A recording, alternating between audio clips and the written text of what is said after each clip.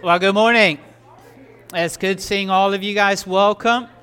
If you will take a seat. Before we open up the Word, let me pray for us. Our Heavenly Father, I thank you for your mercy. I thank you for your grace. I thank you for your goodness. I thank you that you love us, that you care for us, that you delight in us, that you are our Father, you are our Shepherd, you are our God, our King. Lord, I pray that as we open up your word, can you speak to us? Can you help us to understand? Can you open up our eyes, open up our ears, open up our hearts, open up our mind? Can you stir our hearts and our affections for you? Can you convict us?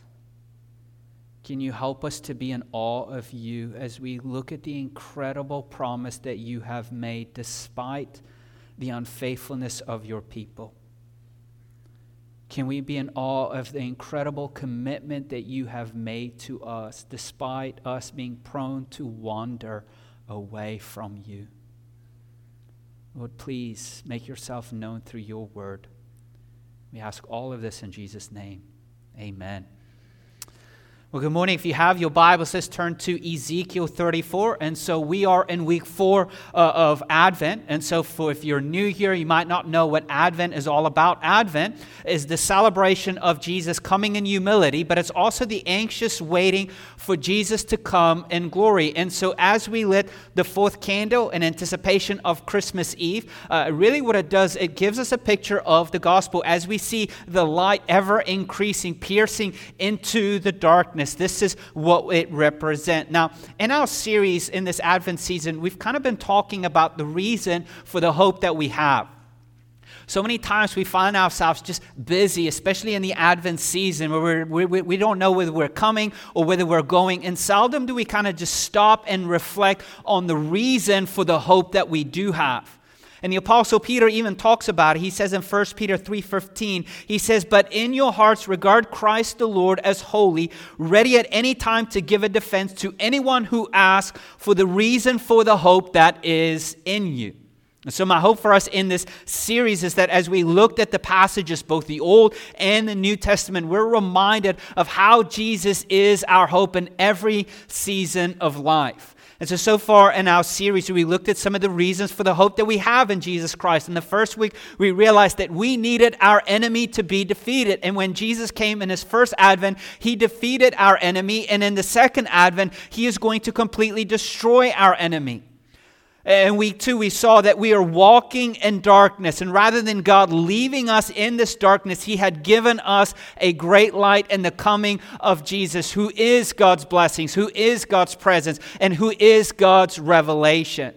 And last week, we saw that amid the destruction, God speaks a word of hope to be present with us in Jesus Christ. And so today we're going to look at the 4th reason for the hope that we have, that we are like sheep without a shepherd, and we needed a shepherd who loves us and cares for us. So let's look in the Old Testament as we see our need for a shepherd, and then we look in the New Testament and see how Christ fulfills that role. Look at Ezekiel chapter 34, verse 1. It says this, "The word of the Lord came to me, Son of man, prophesy against the shepherds of Israel. Prophesy and say to them, this is what the Lord God says to the shepherds. Woe to the shepherds of Israel who've been feeding themselves. Shouldn't the shepherds feed their flock? You eat the fat, wear the wool, and butcher the fattened animals, but you do not tend the flock. You have not strengthened the weak, healed the sick, bandaged the injured, brought back the strays, or sought the lost. Instead, you've ruled them with violence and cruelty. They were scattered for a lack of a shepherd. They became food for all the wild animals when they were scattered. My flock went astray on all the mountains and every high hill. My flock was scattered over the whole face of the earth, and there was no one searching or seeking for them." So let's just stop here and talk a little bit about it. So the prophet Ezekiel is using a common metaphor in the ancient Near East to describe that of a shepherd to a ruler. And so the Lord brought the prophet Ezekiel, through the prophet Ezekiel, a word of judgment against Israel's rulers. These leaders did not care about the flock. They only cared about themselves for material gain. They did not lead the people like they were supposed to lead. And so in this metaphor, instead of feeding the flock, they were fed on the flock. In other words, instead of taking care of the people, they used the people to take care of themselves. Instead of providing the people with food and clothing, they took food and clothing from these people to provide for themselves. And in addition, they failed to provide for the needy. They failed to provide for the weak and the sick. They did not go after people who found themselves lost or have gone astray. They really didn't care about the people whatsoever as long as their own personal needs were met. And on top of that, they were brutal and harsh in how they ruled.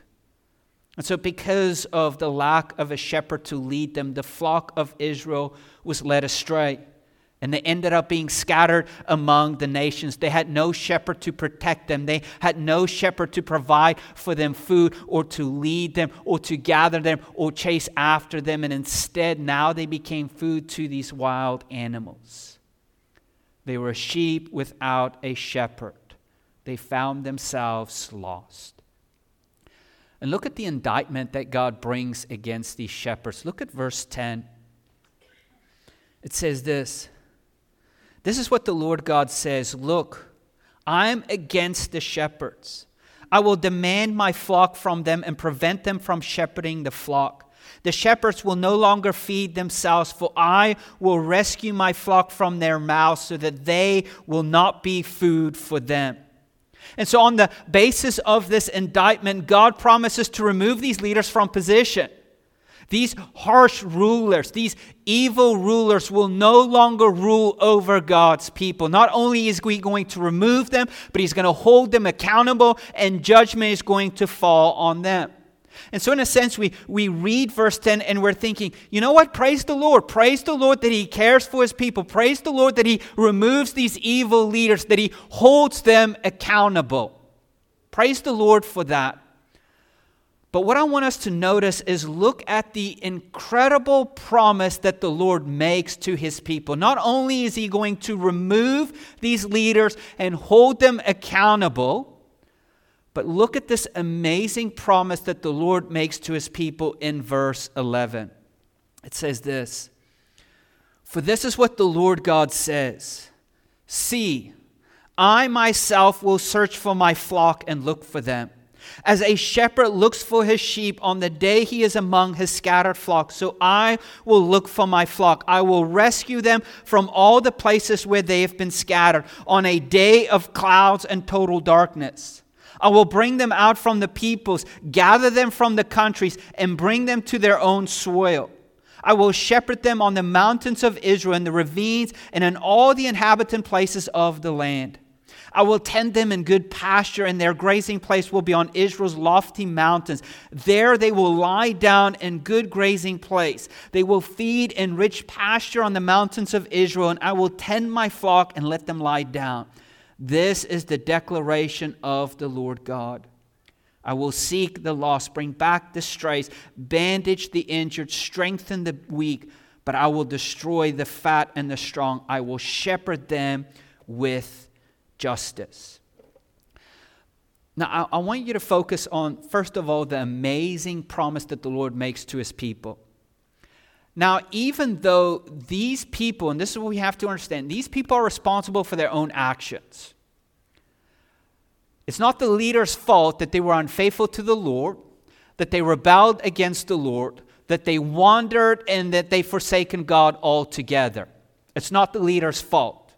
They are personally responsible for their own actions. Now, obviously, the leaders did not help. Instead of warning the people, correcting the people, rebuking these people from these evil actions, they contributed in helping lead these people astray. And the reason why I say look at the amazing promise that the Lord made in verse 11 is that despite the people's unfaithfulness, despite the people wandering away from the Lord, what does He do? He promises them to be their shepherd. He promises them that He will search for them. He will rescue them. He will gather them. He will love them. He will care for them. He will tend for them and provide them good food in green pastures. He would give them rest. He will heal their injuries and strengthen the weak. And from a realistic perspective, these people do not deserve it. And yet the Lord in His mercy and His grace, in midst of their unfaithfulness, makes this incredible promise of being their shepherd. And what an amazing promise that the Lord does make to them through the prophet Ezekiel. Now, the nation of Israel, their history has been full of judges, kings, prophets, and priests who had the responsibility of shepherding God's people.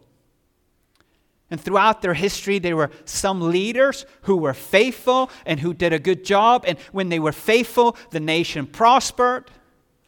But unfortunately, there were more unfaithful leaders than faithful leaders. Just like we read in Ezekiel 34. And when you look at the history of Israel and what the Lord is doing through the history of Israel by allowing all of these unfaithful leaders to lead them and allow things to go the way they go, that all of these rulers, all of these prophets, these priests, and these kings were ultimately pointing towards a one that is far greater than any of these other ones. A true king, a true prophet, a true priest, a better shepherd.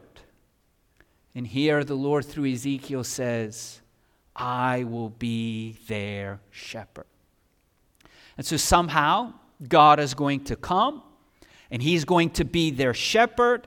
And then we read in Ezekiel 34 verse 23 that not only will the shepherd be God Himself, but somehow the shepherd will also be the servant of David. David, my servant. So he'll be a descendant from David. And so here's the promise that the Lord makes. And so now let's turn to the New Testament and see how Jesus fulfills this promise of being the true shepherd of God's people. Let's turn to John chapter 10, verse 1 to 6. Now, as you're turning to John chapter 10, I forgot to make a disclaimer in that 9 o'clock service, so let me make a disclaimer now. You might be frustrated with how I'm dealing with the text because there's a lot of verses I'm skipping. That's because in the new year, we're continuing our series through the book of John, and we'll come to the text again. We'll camp out and just focus on the text. So if you're frustrated because there's things I'm skipping just for the point of the service, showing how Jesus is the fulfillment, I'm doing it because, again, we'll get back to John chapter 10, and I think it's going to be around April as I looked at the calendar. Let's look at John chapter 10, verse 1. It says, "Truly I tell you, anyone who doesn't enter the sheep pen by the gate but climbs in some other way is a thief and a robber. The one who enters by the gate is the shepherd of the sheep. The gatekeeper opens it for him, and the sheep hears his voice. He calls his own sheep by name, and he leads them out. And when he's brought all his own outside, he goes ahead of them. The sheep follow him because they know his voice. They will never follow a stranger. Instead, they will run away from him because they don't know the voice of strangers." Jesus gave them this figure of speech, but they did not understand what He was telling them.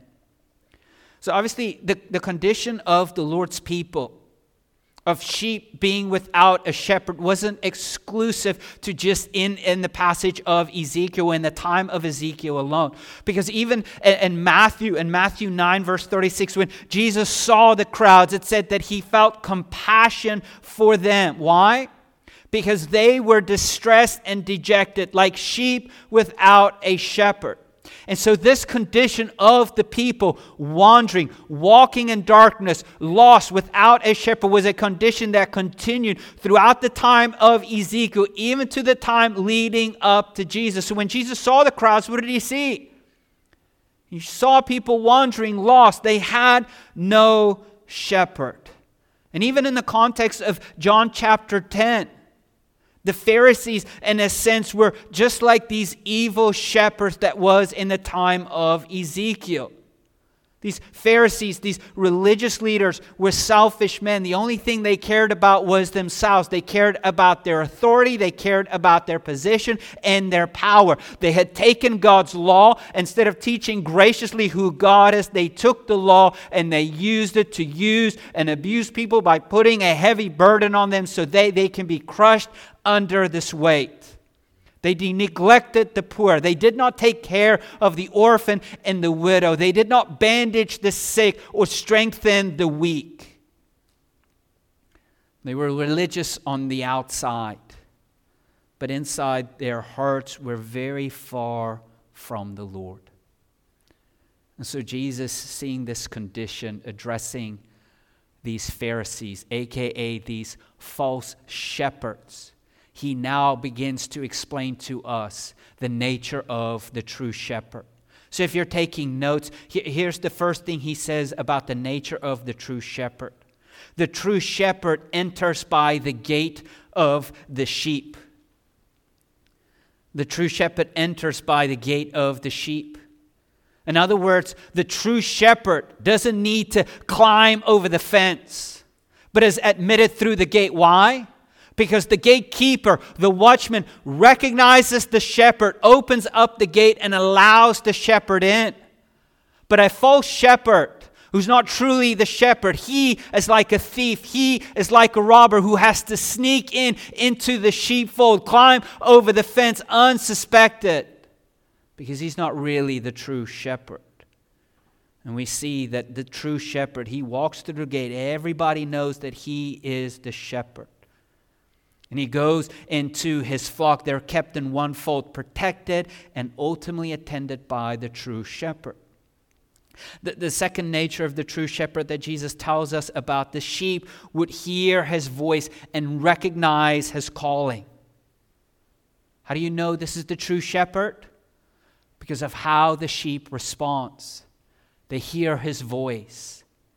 They recognize his calling. And when he leads them out of the gate, what do? They follow him because they know him. They know his voice. He's not like the false shepherds that is calling out to the sheep, and the sheep are saying, well, wait a minute. You're not our shepherd. We don't know you. But rather, when the true shepherd calls them, they hear his voice. They know him and they follow him. And really what Jesus is doing in the first 6 verses, he's drawing a sharp contrast between the false shepherds, the Pharisees, the religious leaders of the day, to the true shepherd. And the difference between the true shepherd is everybody recognizes he is the true shepherd without having to show any identification of being the true shepherd. He simply just walks through the gate and they open up for him. He simply just speaks and his sheep responds because they know his voice and they follow him. And the Pharisees, as they're hearing Jesus talk, obviously they know of this promise that the Lord was promising in Ezekiel 34. And clearly they know they are not the true shepherd, and they're wondering, who is this true shepherd? What's the identity of this true shepherd? And now in verse 11, Jesus is going to give us the identity of this true shepherd. Look at verse 11. Jesus says, I am the good shepherd. The good shepherd lays down his life for the sheep. The hired hands, since he is not the shepherd and doesn't own the sheep, leaves them and runs away when he sees a wolf coming. The wolf then snatches and scatters them. This happens because he is a hired hand and he doesn't care about the sheep. Verse 14, just in case you miss it, what does he say again? I am the good shepherd. I know my own, and my own know me. Just as the Father knows me, and I know the Father, I lay down my life for the sheep. Let's just stop here. So what does Jesus does? He identifies the true shepherd. And who's the true shepherd? Jesus says, I am. He is the good shepherd, if you're taking notes.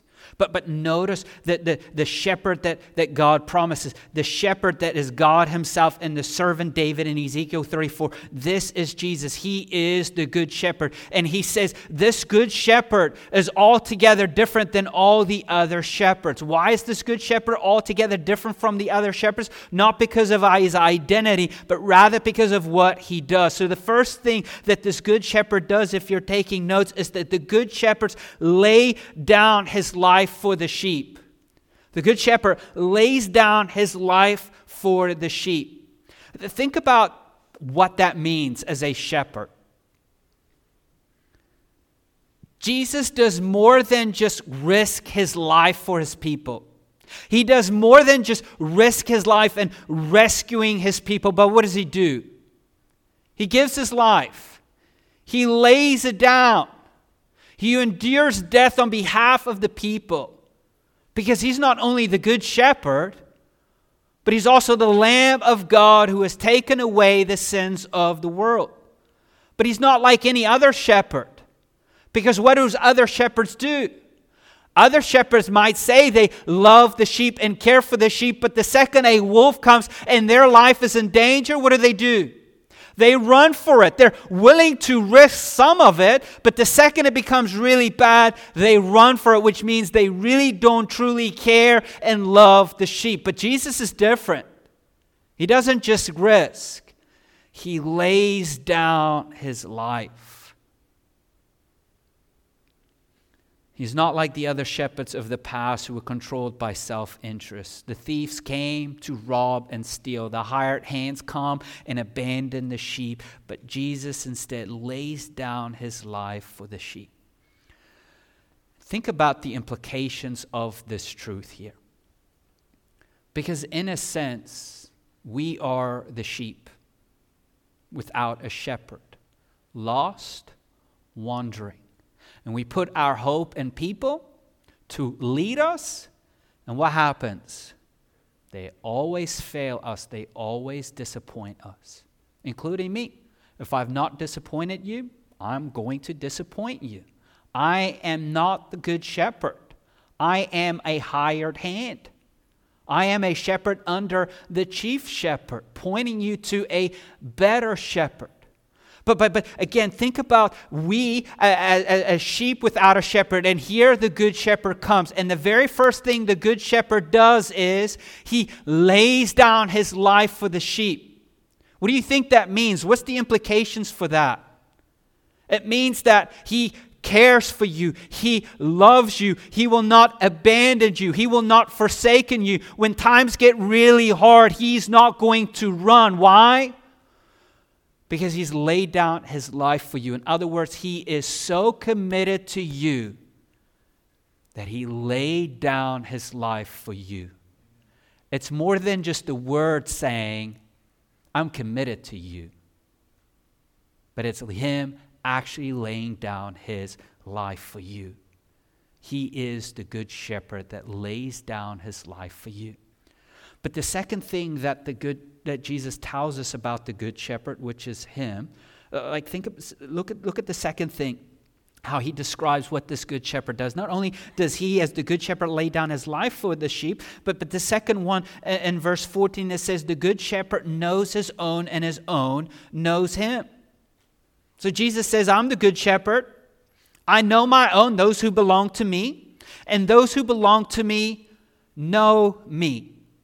But what's really important, verse 14 is incredible in and of itself. The fact that the good shepherd knows you and you know him. And it's more than just a mental grasp. It's more than I know about him, but rather the know of an intimate knowledge. But look at how he compares this intimate knowledge to another relationship. Look at verse 15 here. And this is the part that I just think is incredible.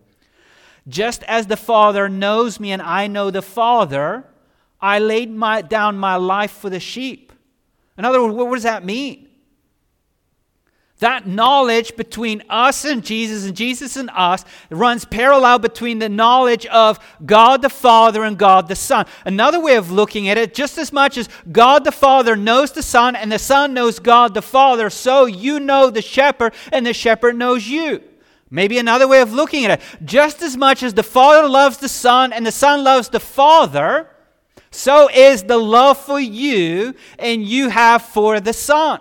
So in other words, this perfect triune community that's happening between the triune God, you're invited in to participate. It's not like, you know what, my love for the Father is greater than my love for you, but rather He is saying, no.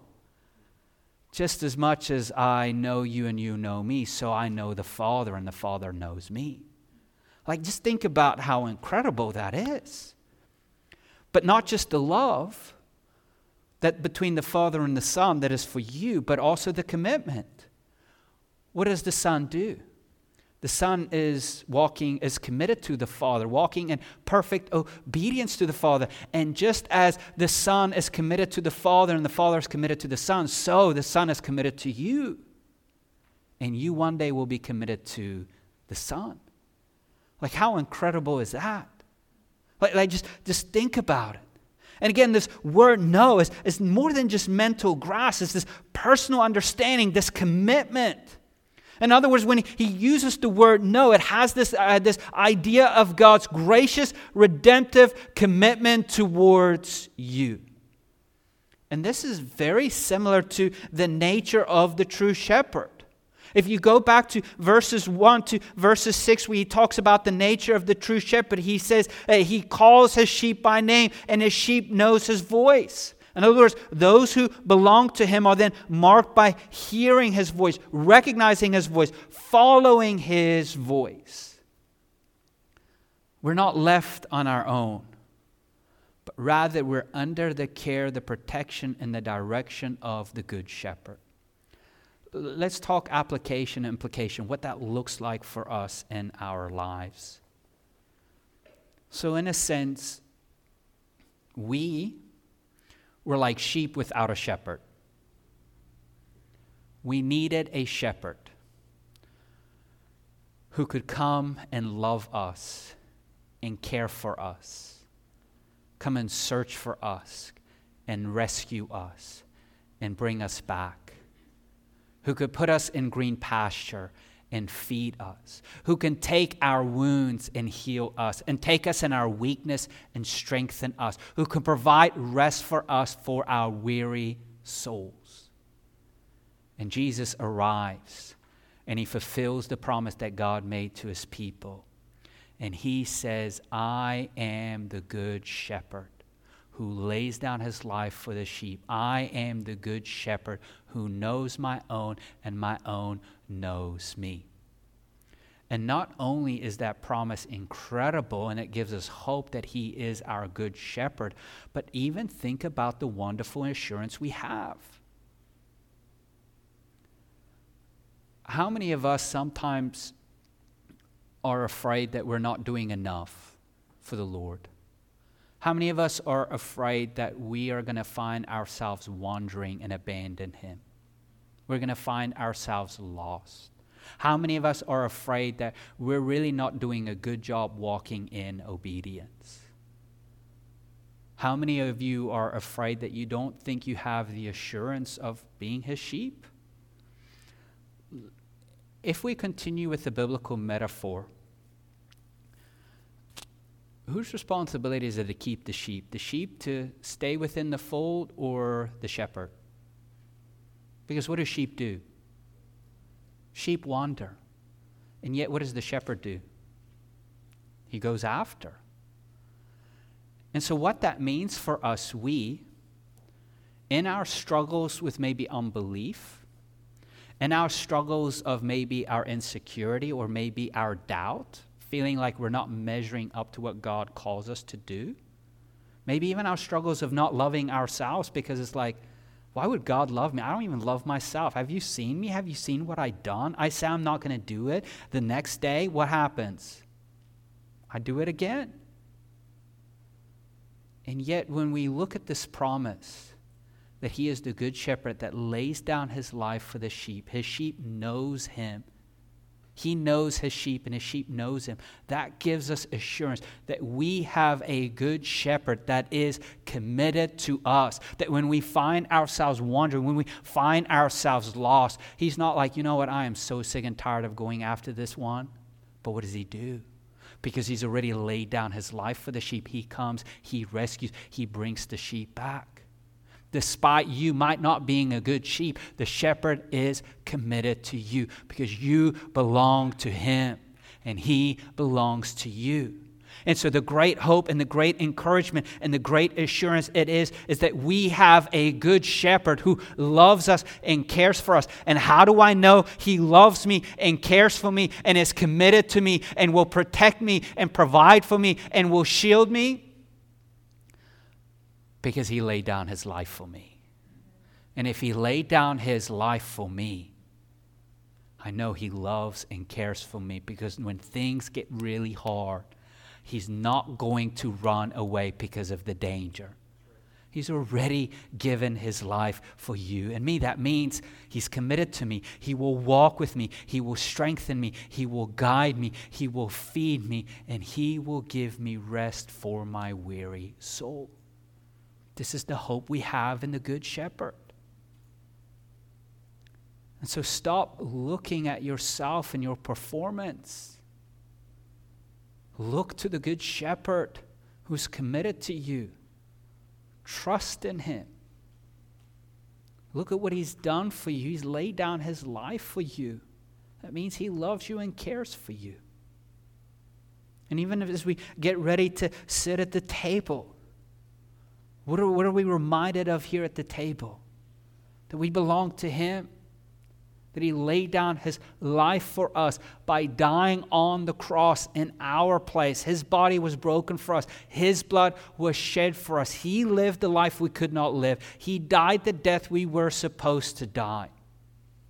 It's because of his life and the price that he paid that we can be reconciled to God.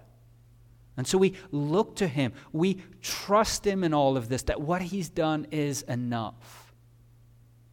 And we even trust him that we will recognize his voice. Like, again, even think about the truth. How many of you in the back of your mind wondering, I wonder if I'm even safe because I don't know if I've ever really can recognize God's voice. Well, what does Jesus say? I'm the good shepherd. They hear my voice. They recognize my voice. My own knows me. And I know them, which means if you belong, you will recognize, because the shepherd calls. Praise the Lord for that. Let me pray for us, and then we'll get ready to sit at the table as we distribute these elements. Our Heavenly Father, I thank you for the incredible promise that you have made, that you yourself will come and be our shepherd, that you will search for us, that you will rescue us, that you will gather us, that you will take our injuries and heal us, that you will strengthen us in our weakness, that you will lead us in green pastures, and that you will give us rest. Lord, we thank you for the assurance that we have. And Lord, I lift up these people. I even lift up myself. Lord, you know everything about us. You know the struggles. You know the unbelief. You know the sin. You know the condition of our heart. And Lord, in this moment, can you make yourself known to your people? Have you spoken to them through your word? Can you help them to hear it, understand it, cling to it, and in this moment, in a sense, experience it?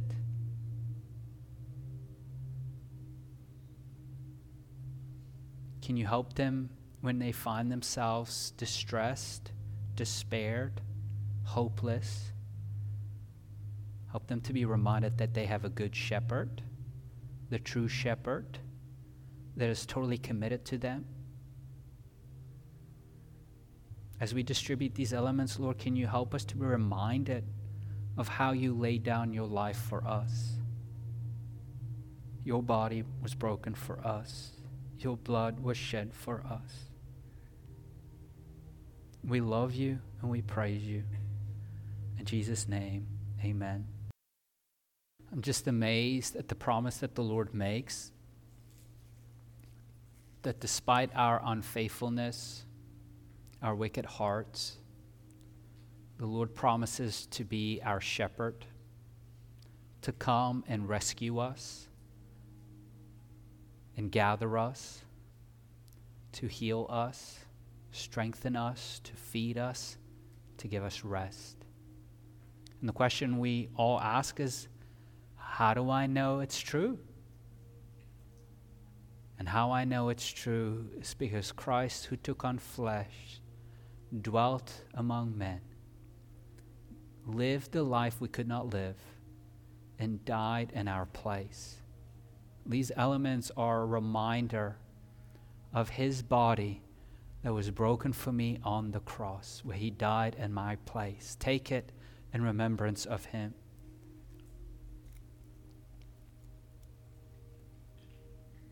On the cross, his blood was shed for me, that paid for the penalty of sin, that satisfied the wrath of God, that covered all of my sins, past, present, and future, and is the new covenant I now have in Jesus Christ because of his blood for me. Drink it in remembrance of him.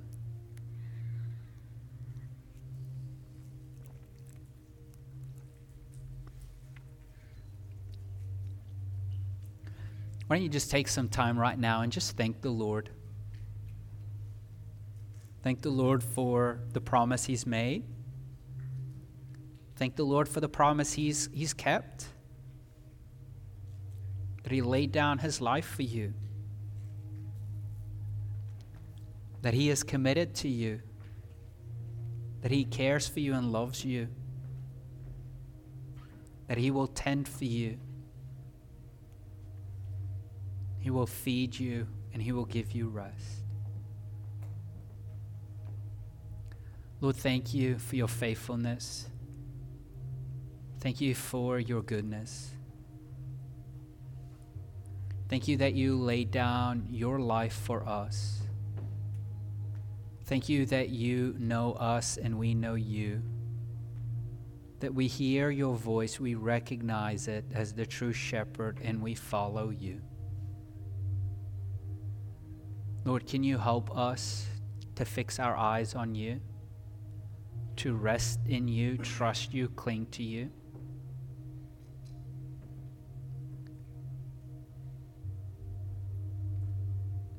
When we find ourselves without hope, can you help us to be reminded of the hope that we have?